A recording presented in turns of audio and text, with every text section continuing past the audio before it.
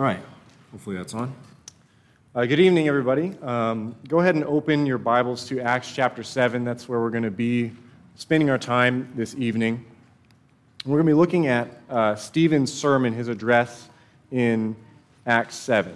If you're anything like me, this is maybe a passage that you've glossed over in the past in your study of Acts. I find Acts to be very much about a lot of the action, and Stephen's sermon feels a little bit like a break or a slowdown in that. And so for me, I find that I've tended to kind of glaze over it and not pay too much attention to what Stephen is saying. But what I'd like for us to do this evening is kind of walk through his sermon and the points that he's making and consider maybe some of the applications to our own lives. Before we get into the actual text of his sermon, it's really important for us to understand kind of the context. So if you remember in chapter 6, Stephen is out preaching, and he encounters some Jews who don't like what he has to say, and they start to argue with him. And this is a really bad idea for them because he is speaking with the inspiration of the Holy Spirit, and so of course they are immediately kind of outmatched in this discussion. And so then instead of continuing to argue with him, they basically recruit some false witnesses to bring accusations against Stephen before the Sanhedrin Council. And I want to look specifically at what it is that they say about him. So if you look in Acts chapter 6, starting in verse 11, then they secretly instigated men who said, "We have heard him speak blasphemous words against Moses and God." And they stirred up the people and the elders and the scribes, and they came upon him and seized him and brought him before the council. And they set up false witnesses who said, "This man never ceases to speak words against this holy place and the law. For we have heard him say that this Jesus of Nazareth will destroy this place and will change the customs that Moses delivered to us." So there's a couple things that they accuse him of. They phrase it a few different ways. First, they say that he's speaking against Moses and God. Notice their order there. And then when he's brought before the council, they accuse him of speaking against this holy place, meaning the temple, and the law.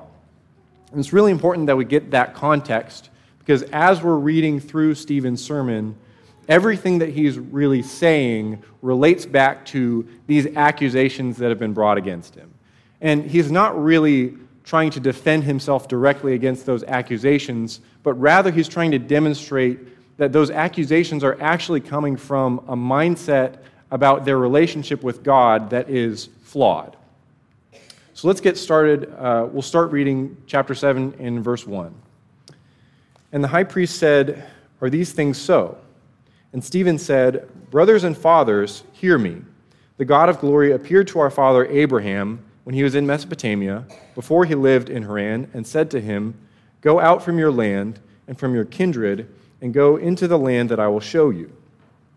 Then he went out from the land of the Chaldeans and lived in Haran. And after his father died, God removed him from there into this land in which you are now living. Yet he gave him no inheritance in it, not even a foot's length, but promised to give it to him as a possession and to his offspring after him, though he had no child.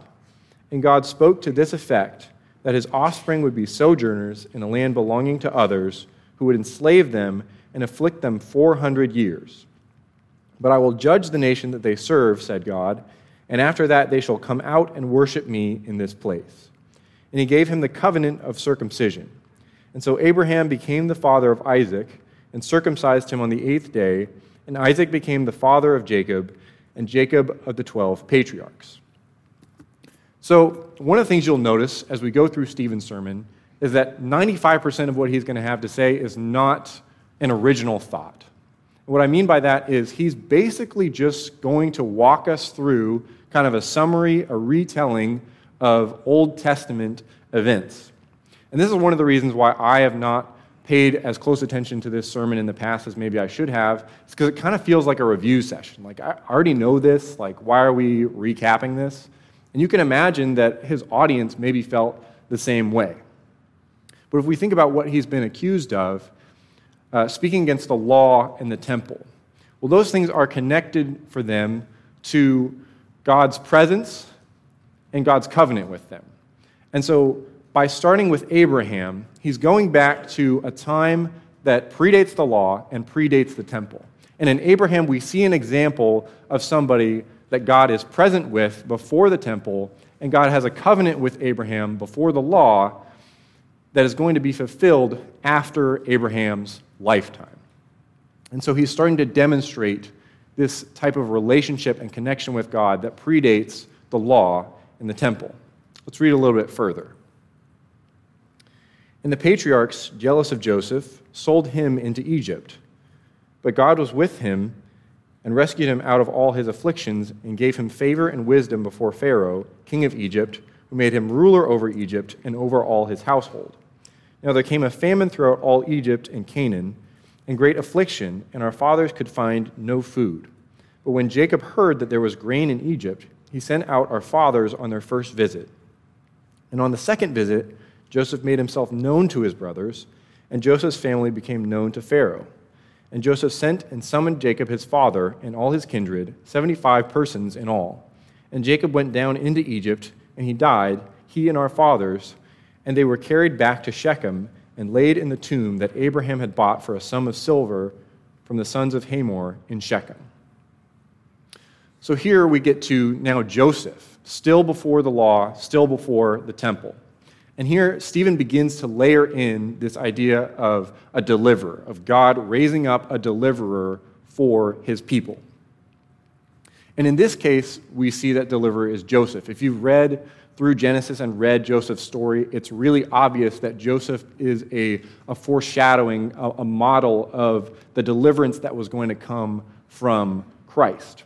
But in Joseph, we also see the example of somebody who isn't in a situation that is connected to the law or the temple. In fact, Joseph is quite literally cast out from the other children of Israel, finds himself in a foreign land. But we also see that God is present with Joseph and that God delivers him even though he is disconnected from the children of Israel. He doesn't have a law, he doesn't have the temple, but he does have a relationship with God, and God is faithful toward Joseph. All right, let's keep reading a little bit further, picking up again in verse 17. But as the time of the promise drew near, which God had granted to Abraham, the people increased and multiplied in Egypt until there arose over Egypt another king who did not know Joseph. He dealt shrewdly with our race and forced our fathers to expose their infants so that they would not be kept alive. At this time Moses was born, and he was beautiful in God's sight.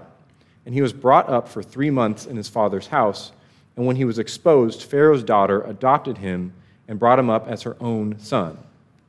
And Moses was instructed in all the wisdom of the Egyptians, and he was mighty in his words and deeds.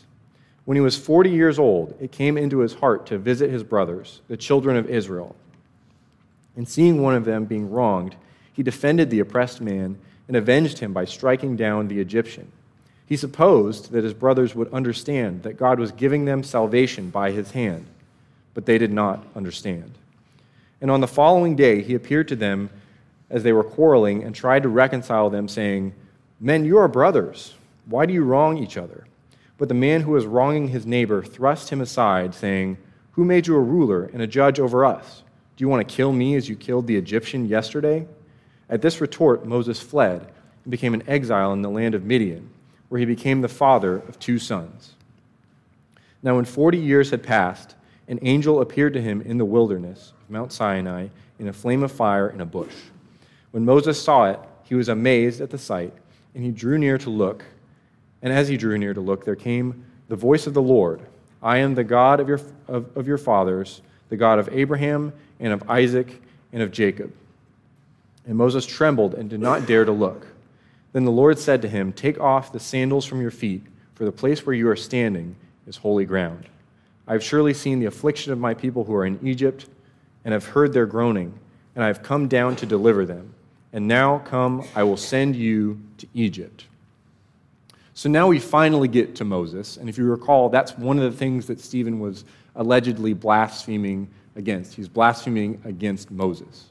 So you can imagine if you were listening maybe your ears would start to perk up now. Like, okay, we've been kind of doing some recap of stuff that we already know. Here's where he's going to say some crazy stuff about Moses. And Stephen continues to kind of just give a very factual retelling of Old Testament events. And once again in Moses, we see an example of a deliverer who is a foreshadowing of Christ and somebody that God is present with before the temple and before the law. If you notice, Moses, when he encounters God, it's not in a temple, it's not when he's in the midst of the Israelites. He is raised up as an Egyptian. He's trained in the Egyptian culture, and when he encounters God, it's in a burning bush in wilderness. It's very different from what they would have associated God's presence to be like in the connection with the temple. Let's read a little bit further, because here's where Moses' connection really is brought out. Let's continue in verse 35. This Moses, whom they rejected, saying, "Who made you a ruler and a judge?" This man God sent as both ruler and redeemer by the hand of the angel who appeared to him in the bush. This man led them out, performing wonders and signs in Egypt and at the Red Sea and in the wilderness for 40 years. This is the Moses who said to the Israelites, "God will raise up for you a prophet like me from your brothers." This is the one who was in the congregation in the wilderness with the angel who spoke to him at Mount Sinai and with our fathers. He received living oracles to give to us. Our fathers refused to obey him, but thrust him aside, and in their hearts they turned to Egypt, saying to Aaron, "Make for us gods who will go before us. As for this Moses who led us out from the land of Egypt, we do not know what has become of him." So we see Moses is selected to be the redeemer and the ruler, the person that's going to lead God's people out of this very dire situation, this slavery that they find themselves in. But in spite of that, what we also see is a parallel between Moses and Jesus, because Moses is also rejected by the people that he's supposed to be leading. They don't listen to him. And that is in spite of the fact that he is validated time and time again that he is the person that God has picked to be their leader. He's demonstrating through signs and miracles that he is that man. And that's something that Stephen's audience would have wholeheartedly agreed with. That was part of why they looked up to Moses so much. What Stephen demonstrates here is that their ancestors had committed the same sin that he was being accused of. They had blasphemed Moses. They had blasphemed the law. They had refused to listen to the law and to God. But what really is most important is what Stephen says in verse 37. This is the Moses who said to the Israelites, "God will raise up for you a prophet like me from your brothers." The implication here is that if you really are going to be concerned about blaspheming against Moses and the law, if you really are going to accept what Moses said, then you also have to accept what Moses said about Christ. You also have to accept Moses' prophecy that Christ was going to come. All right, let's read a little bit further. Starting in verse 41, "And they made a calf in those days and offered a sacrifice to the idol and were rejoicing in the works of their hands. But God turned away and gave them over to worship the host of heaven, as it is written in the book of the prophets. Did you bring me slain beasts and sacrifices during the 40 years in the wilderness, O house of Israel? You took up the tent of Moloch and the star of your god Rephan, the images that you made to worship, and I will send you into exile beyond Babylon. Our fathers had the tent of witness in the wilderness, just as he who spoke to Moses directed him to make it, according to the pattern that he had seen. Our fathers in turn brought it in with Joshua when they dispossessed the nations that God drove out before our fathers. So it was until the days of David, who found favor in the sight of God and asked to find a dwelling place for the God of Jacob. But it was Solomon who built a house for him. Yet the Most High does not dwell in houses made by hands, as the prophet says, Heaven is my throne, and the earth is my footstool. What kind of house will you build for me, says the Lord? Or what is the place of my rest? Did not my hand make all these things? So Stephen has addressed the idea a little bit of blasphemy against Moses and the law, and now he's going to turn to the idea of blasphemy against the temple. And this is an interesting idea because I think it's one that's maybe not super intuitive to us. We typically don't perceive God as being connected to a physical place and his presence being connected to a physical place. But that's very much kind of what the temple symbolized, right? And what Stephen is kind of illustrating here is that there is a difference between those things having value and coming from God and those things being set up as substitutes for God's genuine presence in your life. And in his audience's life, they had really exchanged an actual presence of God in their life for these things as their substitute. They were using them as a proxy. And you know that this is what they were doing because they actually experienced God's presence in their life. They interacted with Jesus, who is the Son of God in human form, and when they encountered him, their reaction was, we need to kill him. We need to get rid of him. So you can tell from their reaction to God's actual presence in their life that these things were just substitutes. It's kind of hard for us to get the sense of what that's like, to think of something as a substitute for God's presence in our life in the way that they felt about the temple, because we don't really connect God's presence to a physical place. But I think maybe we can fall into the trap of connecting God's presence in our life to other kinds of substitutes. Maybe that's things that we believe, or things that we do, or things that we're careful not to do. And I'm not asserting that we should believe wrong things or that we should not do what is right and that we should instead do what is sinful. But what I am saying is that what we do and what we believe needs to be the result of God's presence in our lives, not the substitute for it. And what Stephen illustrates here, he goes back to their ancestors again. And he points out their ancestors had the actual Moses with them. They had the original tabernacle. They had access to the original forms of these things that they exalt so highly. But it didn't benefit them at all because their hearts were turned to Egypt. It didn't benefit them at all to have access to Moses, to have access to the tabernacle, because their hearts were not oriented toward God.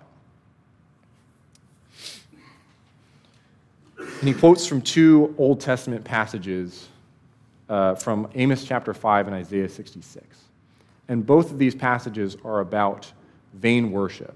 They're about worshipers who are offering lip service, but whose hearts are not in the right place. And that's really kind of the key points that Stephen is trying to get through to his audience. That God's presence is not chained to the temple, it's not confined to the bounds of the promised land, but rather that God's presence is dependent upon how their hearts are oriented. It's dependent upon their relationship with him. And that if they really wanted to accept the temple and the law for what they were meant to do, that they would have to also accept that Moses and the law and the temple, all of those things were intended to affirm Christ as the Messiah and were intended to prepare them for what Christ was going to bring forward. And then Stephen closes his sermon with this, starting in verse 51. You stiff-necked people, uncircumcised in heart and ears, you always resist the Holy Spirit. As your fathers did, so do you. Which of the prophets did your fathers not persecute? And they killed those who announced beforehand the coming of the righteous one, whom you have now betrayed and murdered, you who received the law as delivered by angels and did not keep it. I think the most important thing that Stephen says is, as your fathers did, so do you. Here's why that's important. I want you to think of your favorite movie. I'm willing to bet there's probably a character in that movie that's your favorite character, and that you like that character because you either relate to them or admire them. Either you resonate with their personality and the things that happen to them in that story, or you admire their characteristics and you want to be like them in some capacity. Maybe it's a mix of both. I'm willing to bet that that's probably how many of Stephen's audience felt about some of the people he's mentioned in this retelling of Old Testament events. They probably really admired and resonated with Joseph and Abraham and Moses. And we probably do too. I know that I admire them and their faith. But there's another figure in this story that shows up a lot that has a huge impact on the events that happen. And it's their fathers. Stephen uses that phrase, our fathers, your fathers, several times throughout this. And it's not a singular person, it's a catch-all for their ancestors, the Israelites. But they come up so much that I think they almost become personified as another figure in this story. And what role do they play? Well, they sell Joseph into slavery, they rebel against Moses, they start worshiping idols, and they kill the prophets.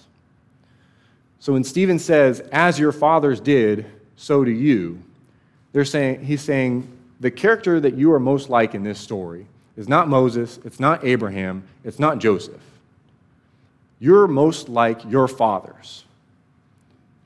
And their fathers in this narrative are the bad guys. They are the villains. And that's a hard pill to swallow if your identity is extremely built upon your heritage and your legacy and the family that you come from. And that's why this was so challenging for these Jews to accept. I want to pause here and think about some applications of that in our own lives, because we all have ancestors too.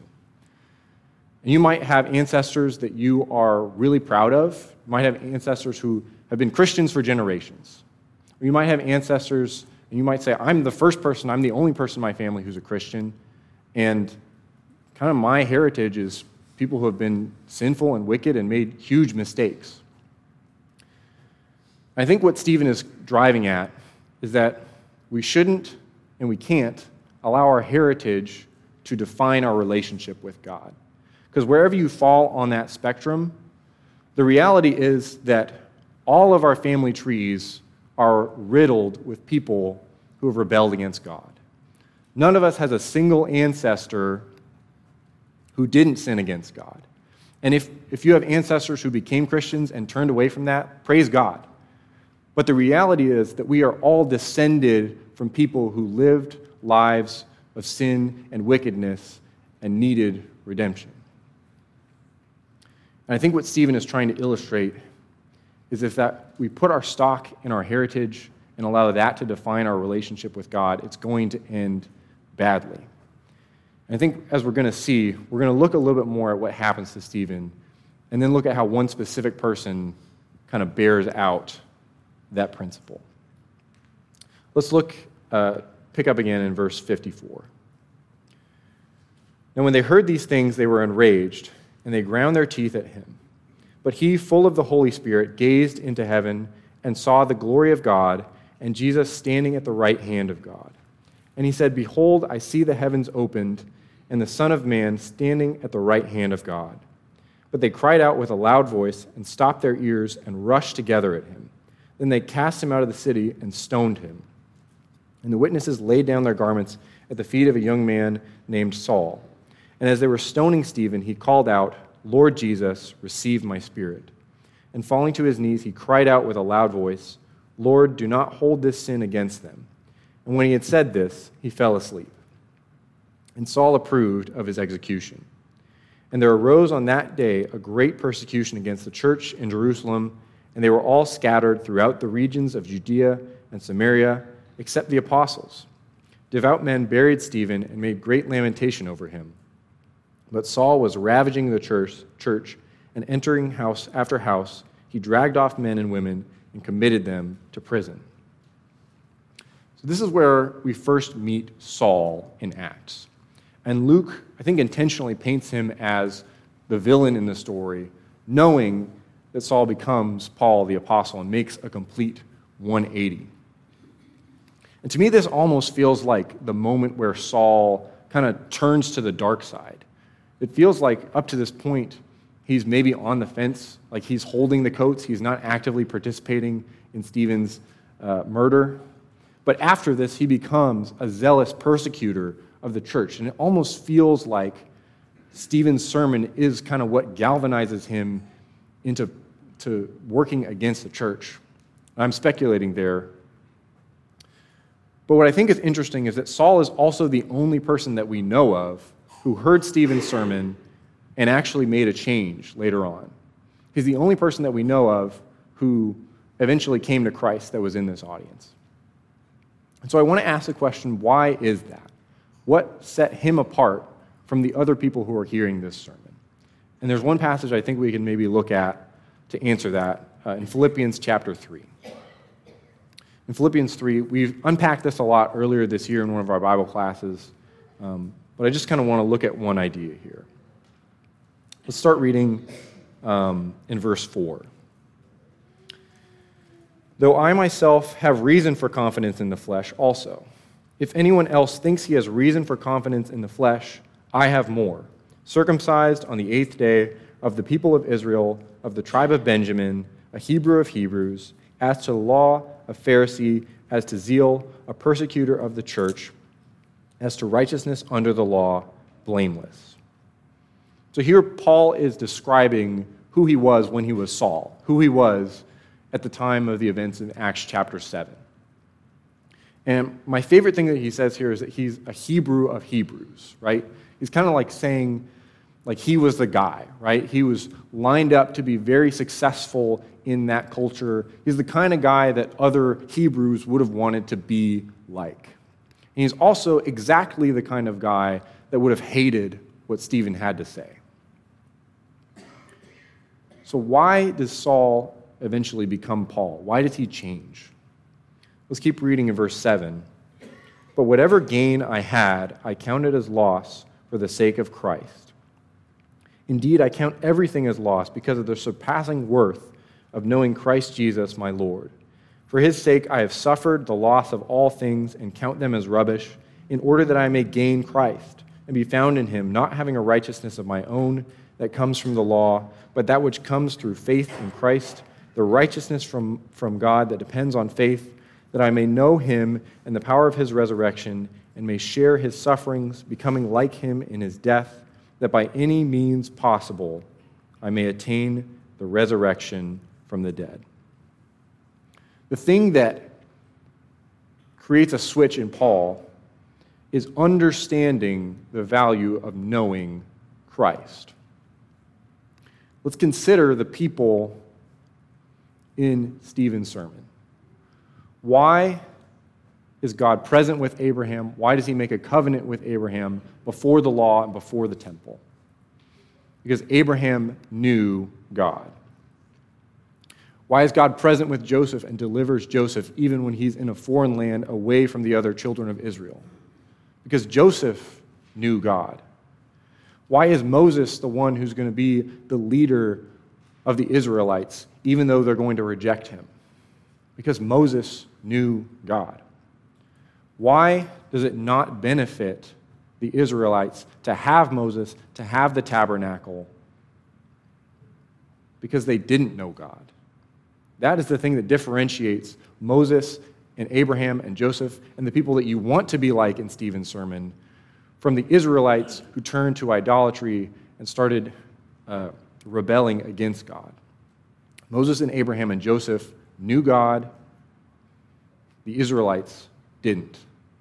So they just had a law and a temple that were empty because there were no hearts turned toward God to truly fill it. They became meaningless things because they were fueled by the wrong motivations. Why is Paul the person who hears Stephen's sermon and later makes a change? And I don't know to what degree Stephen's sermon impacted Paul directly. We're not told that. But I have to at least wonder that it may have had some influence on him. Why is Paul the one who later makes a change And as far as we know, nobody else who was party to Stephen's murder did. Because Paul eventually came to understand the worth of knowing God. Stephen calls his audience stiff-necked people. It paints the picture of somebody who, when they're exposed to the Word of God, is not willing to change. They're not willing to let it affect their heart. Contrast that with the lifestyle that Paul presents. He's willing to give up everything. He's willing to change his entire identity and let go of everything that had previously had value to him for the surpassing worth of knowing Christ. That's the thing that differentiates those who know God and those who don't. It's not about what your heritage is. It's not even about your own personal heritage and your own personal past. Moses had bad things in his past. Joseph had bad things in his past. Abraham had bad things in his past. And we know Paul had bad things in his past. But the thing that set them apart was that they pursued a relationship with God, not substitutes for that relationship. So that's what I would like to leave you with this evening. Consider in your life, is there anything that you're allowing to be a stand-in for your relationship with God? Is there anything that you're letting be a substitute for God's presence in your life? And if there is, I would encourage you to consider that as worthless, consider that as rubbish, and pursue the surpassing worth of knowing Christ. If you don't know Christ, we would love to help you with that. We'd love to talk with you. We'd love to study with you. But we want to be of service to you spiritually in any way that we can. And if there's anybody who has any spiritual needs that we can help with this evening, we'd invite you to talk to somebody or to make those known publicly. We'd invite you to come to the front and make those known as we stand and sing.